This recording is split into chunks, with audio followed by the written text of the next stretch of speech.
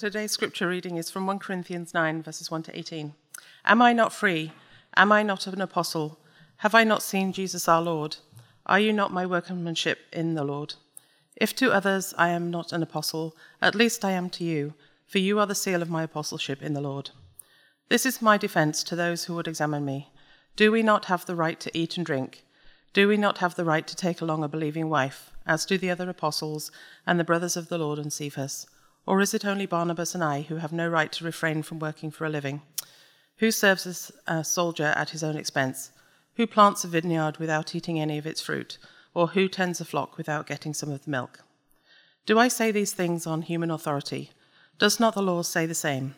For it is written in the law of Moses, you shall not muzzle an ox when it treads out the grain. Is it for oxen that God is concerned? Does he not certainly speak for our sake? It was written for our sake, because the ploughman should plough in hope, and the thresher thresh in hope of sharing the crop. If we have sown spiritual things among you, is it too much if we reap material things from you? If others share this rightful claim on you, do we not move even more? Nevertheless, we have not made use of this right, but we endure anything rather than put obstacles in the way of the gospel of Christ. Do you not know that those who are employed in the temple service get their food from the temple, and those who serve at the altar share in the sacrificial offerings? In the same way, the Lord commanded that those who proclaim the gospel should get their living by the gospel. But I have made no use of any of these rights, nor am I writing these things to secure any such provision, for I would rather die than have anyone deprive me of my ground for boasting. For if I preach the gospel, that gives me no ground for boasting, for necessity is laid upon me. Woe to me if I do not preach the gospel, for if I do this of my own will, I have a reward, but if not of my own will, am still entrusted with a stewardship. What then is my reward? That in my preaching I may present the gospel free of charge, so as not to make full use of the right of my gospel. You may be seated. As you're being seated, let me pray for us. Father, we trust your word. We believe in the authority of your word. And so, Father, would we, as we engage in our minds and our hearts in your word this morning, would you speak to us? Would you instruct us? Would you correct us? Would you challenge us? Would you help us to see Jesus? In your name we pray. Amen. Amen. Well, good morning. It's so good to be back with you. I'm sure that many of you didn't know I was gone.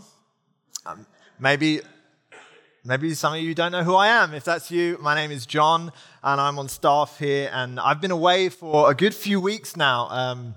Sarah, my wife, and I took the boys back to the UK to see my family, and we had a lovely trip despite a number of my extended family members getting COVID while we were there, so it was a very disrupted trip.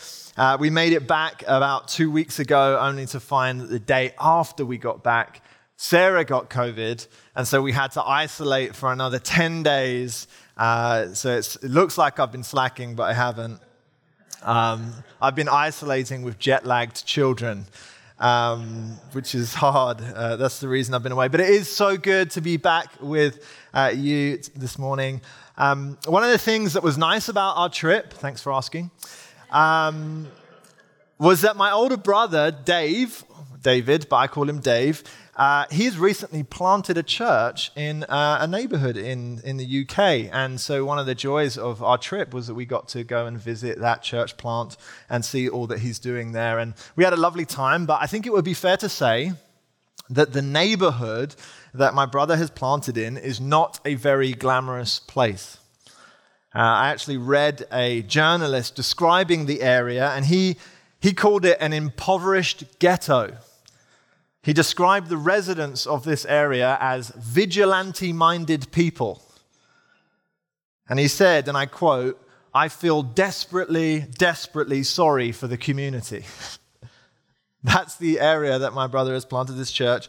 And actually, a number of other church plants have tried to happen in that area, and they failed. Apparently, the soil is tough in that area. But my brother, he's kind of built for that tough soil, and over the past year, he's been working with other established churches to try and build something in that neighborhood. Now, why am I telling you all of this? Because you asked? No. Because you want to know how my trip went? No. I'm telling you this because, interestingly, it reminds me of our text this morning. You know, one of the things that me and my brother talked about when I was over there was that when you plant a church in an impoverished ghetto, it's very unlikely that the contributions of your congregation are going to support a salary. And my brother is trying to figure out ways in which to support it. So he's got external support from other churches. And frankly, he's taking a very, very humble salary in order to make this happen. Now, I've got permission to say that.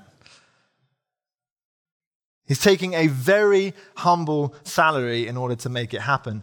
And the reason it reminded me of our text this morning is because on the surface, our text today seems to be about paying our pastors.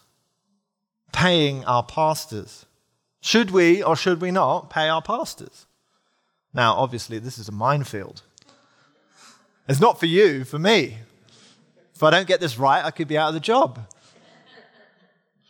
In the first half of our text, Paul seems to make a case that the church should pay its pastors.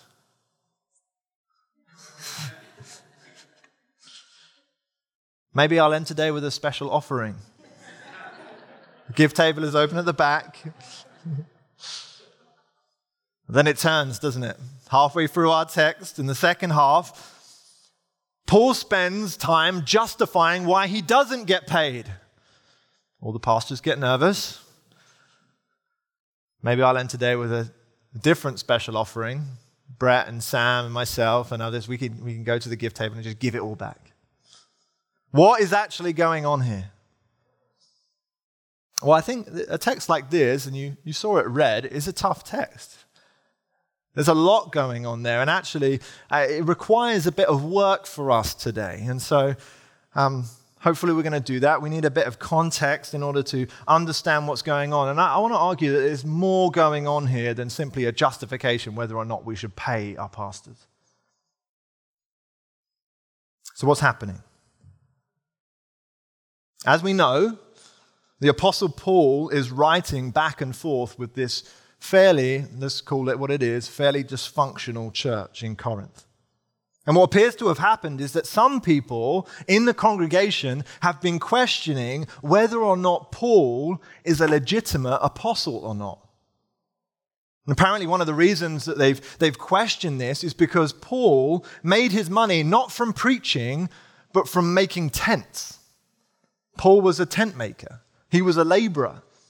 He earned his living making tents. And this apparently was a problem. First, it was a problem because working with your hands in Corinthian culture would have been considered demeaning. But more importantly, the fact that he didn't get paid for preaching implied that he was maybe not good enough, or not respected enough, or he didn't have the authority that he claimed to have. The fact that he didn't get paid for preaching said something about his status and his authority in Corinth. You see, traveling philosophers and teachers who were any good, who were worth their salt, they would have got paid for it. Even the other apostles he mentioned get paid for preaching the gospel. So the fact that Paul didn't get paid put his authority as an apostle into question. This is really what this text is about.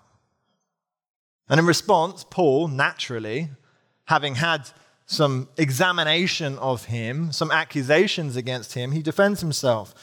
But I want to argue that his defense is more than simply a defense of his apostleship. I think what we're going to see is maybe some biblical principles about how we as Christians should live.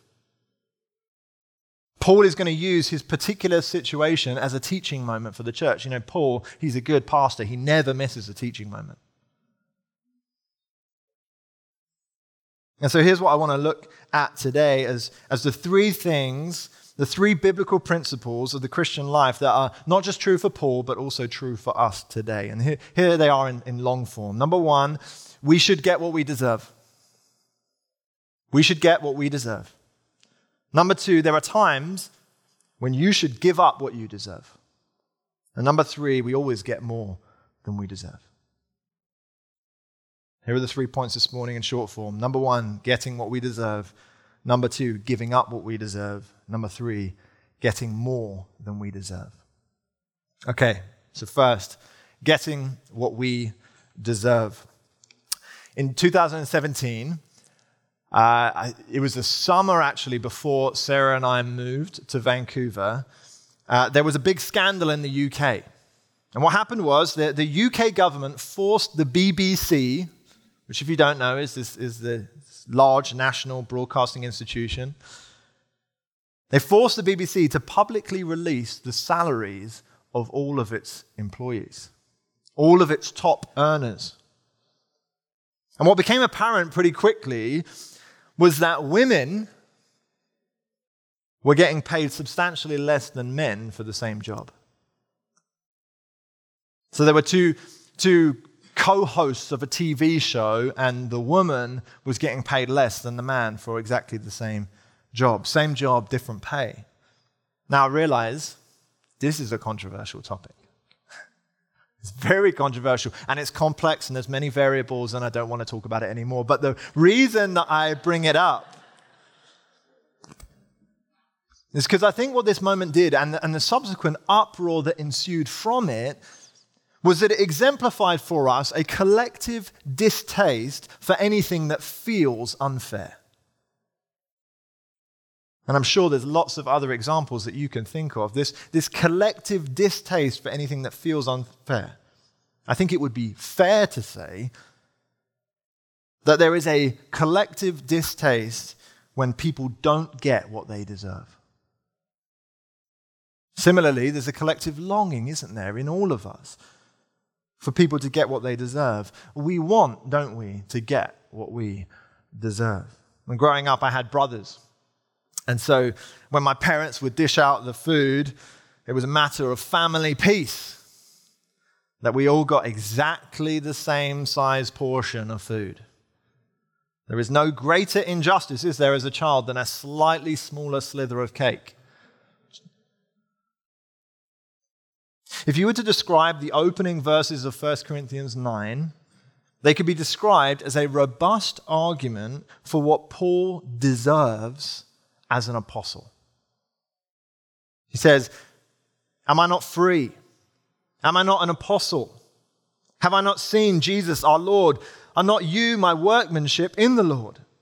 If to others I am not an apostle, at least I am to you, for you are the seal of my apostleship in the Lord. He begins in these opening verses by arguing that he is, in fact, by definition, an apostle. He is one who has been sent by God, sent by Jesus to tell people about Jesus.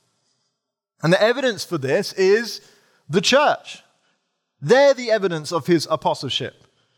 They're his workmanship, his seal of apostleship. He's saying, look, people are saying, I'm not an apostle.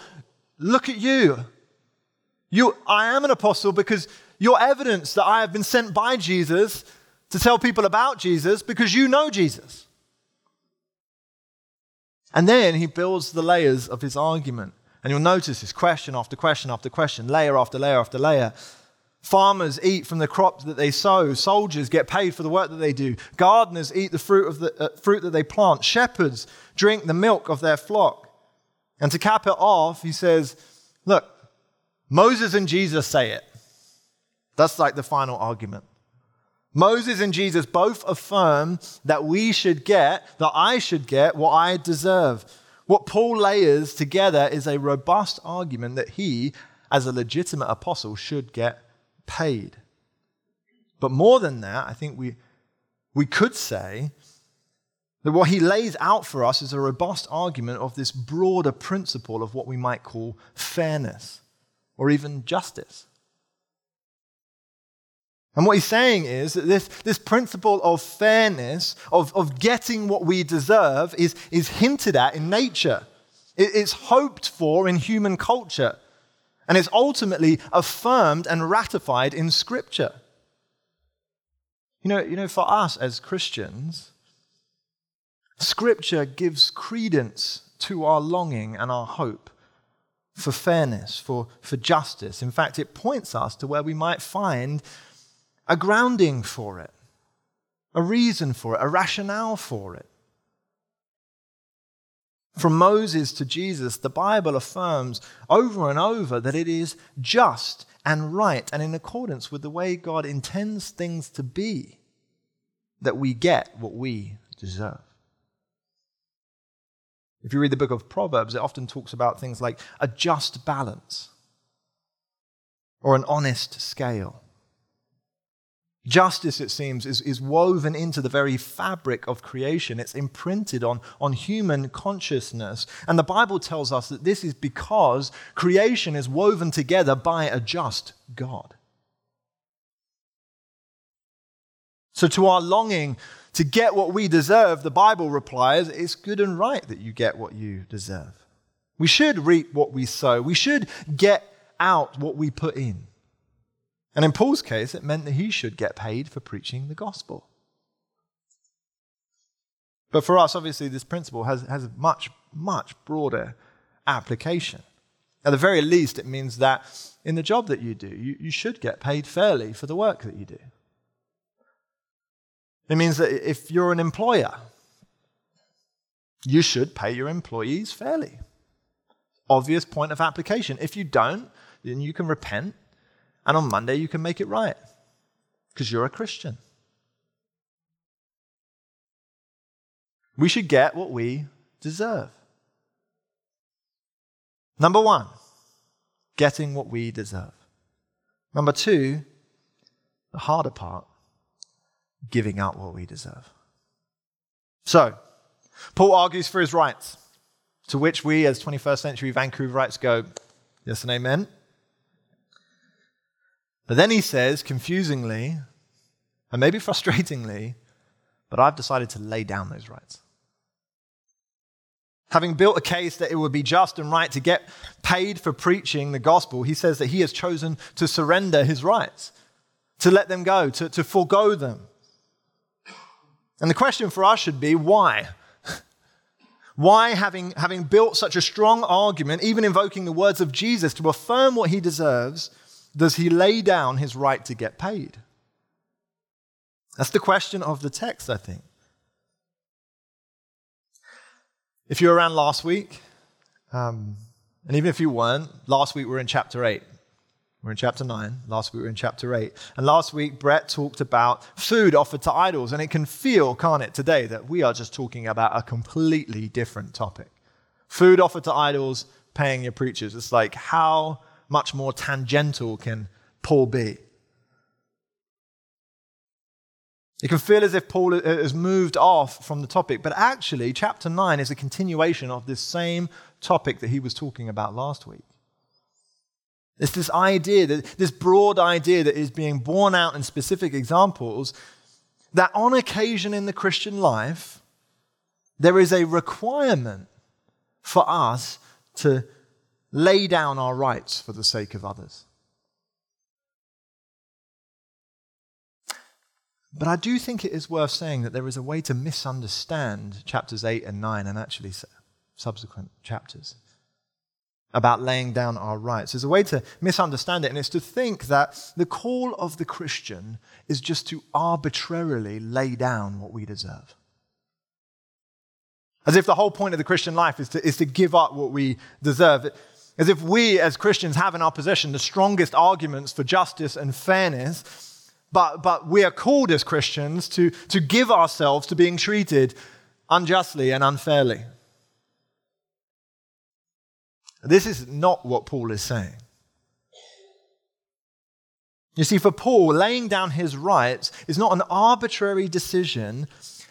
There's a very, very intentional reason behind it. Look at verse 12.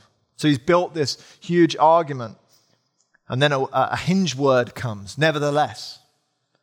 Nevertheless, he says, we have not made use of this right, but we endure anything rather than put an obstacle in the way of the gospel of Christ. You see, Paul is saying that his motivation for laying down his rights is to ensure that nothing, absolutely nothing, gets in the way of people hearing the good news of Jesus Christ. You see, it's not that Paul didn't want to get paid.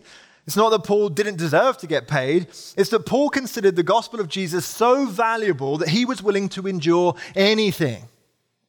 He was willing to let go of anything. He was willing to forsake anything for the sake of others hearing it. You see, for Paul, rights are great. Rights are great. He spends 11 verses arguing from Scripture that they are great. Rights are great, but for Paul, the gospel is greater.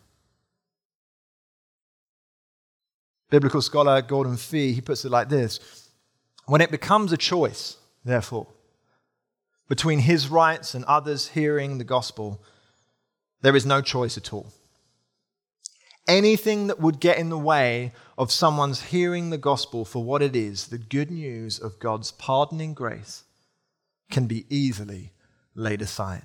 Christ City, this text isn't primarily about what we're called to give up. It's about what we're called to give out. It's not primarily about us giving up our rights. It's primarily about giving others Jesus. And ironically, it's this that legitimizes Paul as an apostle. You see, the Corinthians thought that Paul getting paid would authenticate him as a legitimate apostle. But what marked him out as one called by Jesus, as one sent by Jesus, was that he was willing to let go of everything for the sake of sharing Jesus. For Paul, nothing, absolutely nothing, gets in the way of people hearing the good news of Jesus Christ. Now, another question, I think an appropriate question at this point is, how? How can Paul's right to get paid be an obstacle to the message of the gospel? You know, I understand, John, that we may have to give things up for the sake of Jesus, but why does Paul have to give up his paycheck, you know? Why does Paul have to give up his paycheck? I mean, doesn't Moses teach that he should get paid? Doesn't Jesus teach that he should get paid? And interestingly, isn't that what Paul did in the church in Philippi? He got paid by a church then. Isn't it what he taught Timothy? In 1 Timothy 5, it says this: let the elders who rule well be considered worthy of double honor, especially those who labor in preaching and teaching. So why now, in this situation, does Paul see a conflict between his right to get paid and the gospel he proclaims? And I think the answer, again, requires us to look at the context, do a bit more digging. One of the things we know about Corinth is there was lots of preachers and teachers floating about. We knew that there was other preachers of the gospel who were proclaiming this free gospel of grace, but what had happened because of the nature of Corinth is that it became quite lucrative. In Paul's second letter to the same church in Corinth, Paul speaks about teachers who peddle the word of God for profit. Preachers and teachers who use the gospel to create for themselves platforms, to increase their profile, to gain their wealth. Now, unfortunately,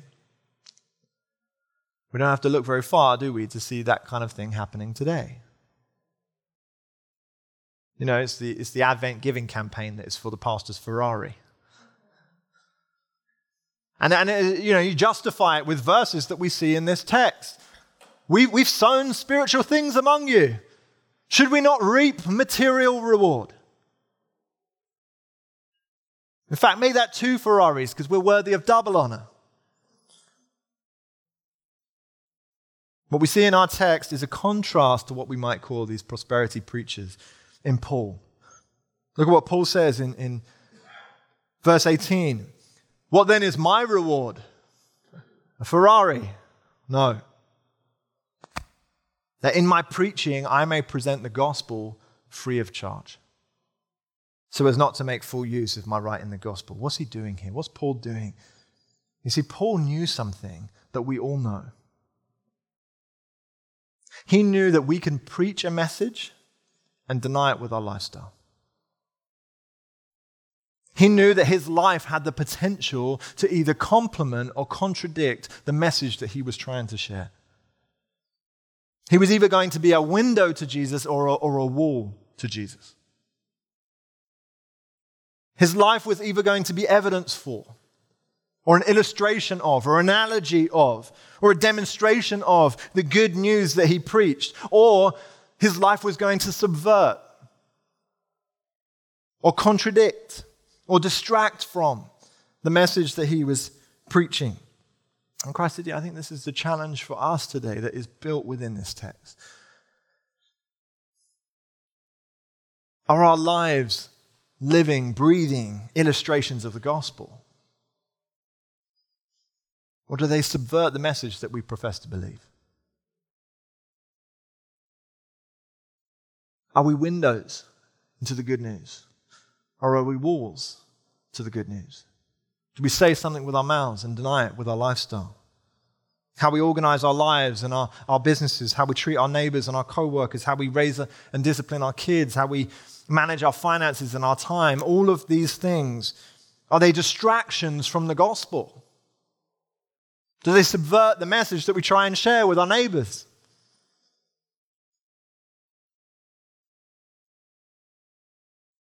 Or do we give generously to speak of a generous God? Do we go to great lengths to show the love and the mercy and the kindness and the patience of Jesus? To embody the great lengths, the kindness and the mercy and the love that Jesus has shown us? Christ City, are our lives demonstrations of the inbreaking kingdom of God? You know, my dad, he's a legend, obviously. But he didn't grow up a Christian. And when he was a young man, he would actually gamble quite a lot. He would say that he was a gambling addict. And it got to the point where he got himself into a sizable debt, a debt that he couldn't figure out how to repay. And while he was at university, he became friends with a Christian. So it was dangerous. And this Christian found out that my dad was in gambling debt. He wasn't wealthy, but he paid it off. He paid off my dad's gambling debt. And as a result, that combined with the proclamation of the good news that Jesus has paid our debts, this proclamation and this embodied illustration together, my dad became a Christian, and I'm forever indebted to that action.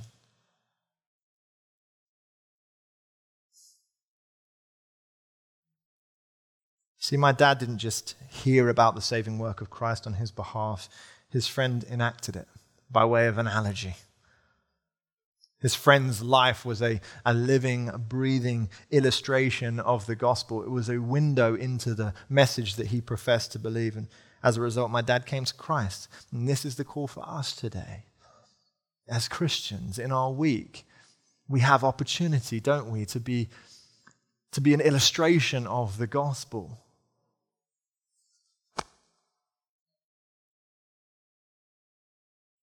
Christ City, would we be windows and not walls?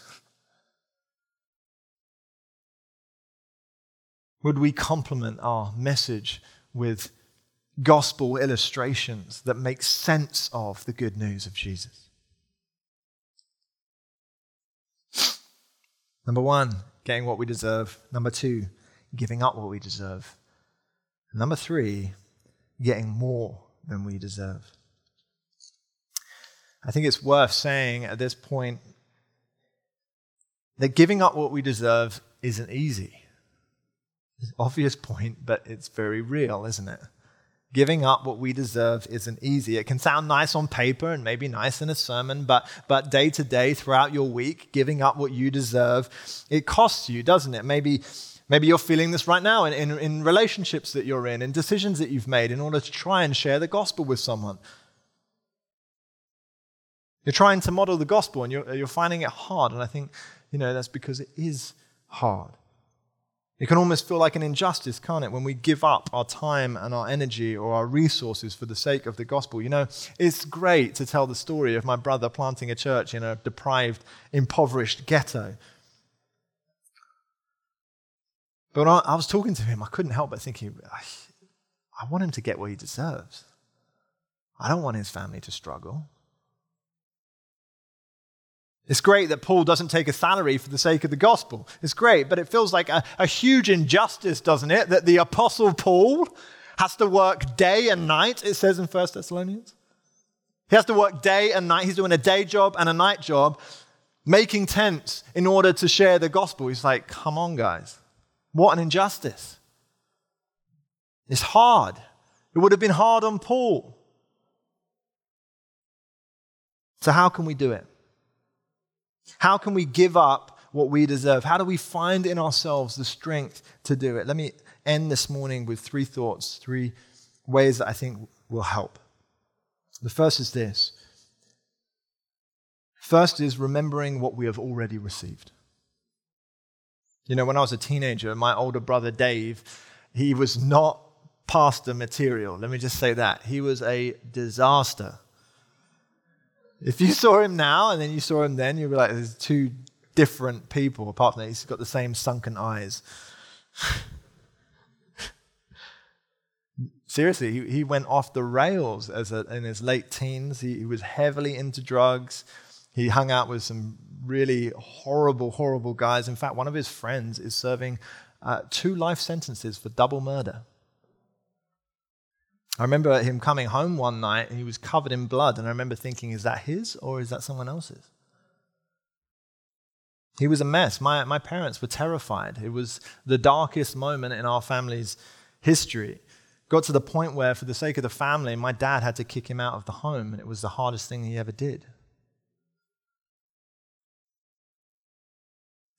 To cut a very long story short, God, in his mercy, radically saved him.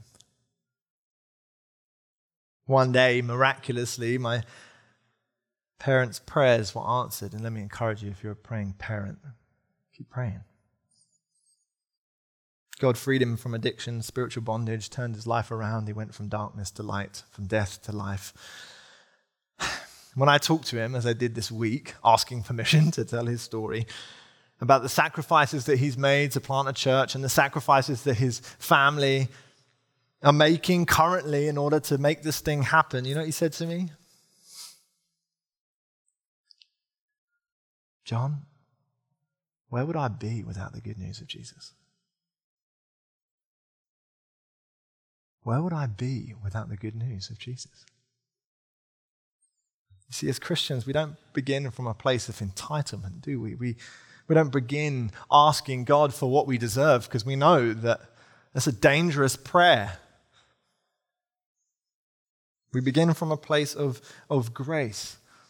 We begin from a place of knowing that in Christ we have received more than we deserve. Where would we be without the good news of Jesus? Crescity, if you're struggling to lay things down for Jesus, remember the good news of the gospel, that he laid it all down for you. How can we find the strength to give out what we deserve? First, remembering what we have received. But secondly, is knowing what we will receive.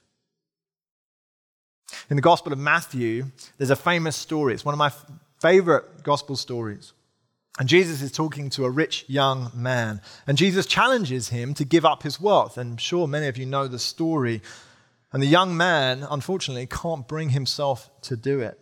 It's one of those stories where the rich young man has gone down in history as this kind of like baddie. But in reality, it's one of those things that we all know. If we were faced with that question, if Jesus gave us that question, it would be a tough one to answer.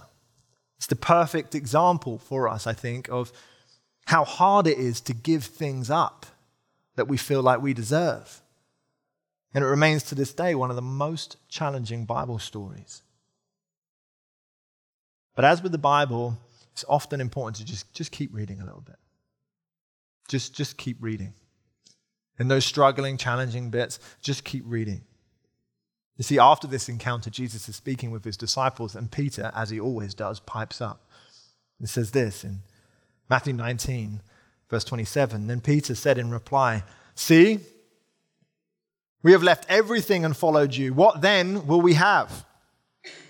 Jesus said to them, "Truly I say to you, in the new world, when the Son of Man will sit on his glorious throne, you who have followed me will also sit on 12 thrones, judging the 12 tribes of Israel. And everyone who has left houses or brothers or sisters or father or mother or children or lands for my name's sake will receive 100-fold and will inherit eternal life.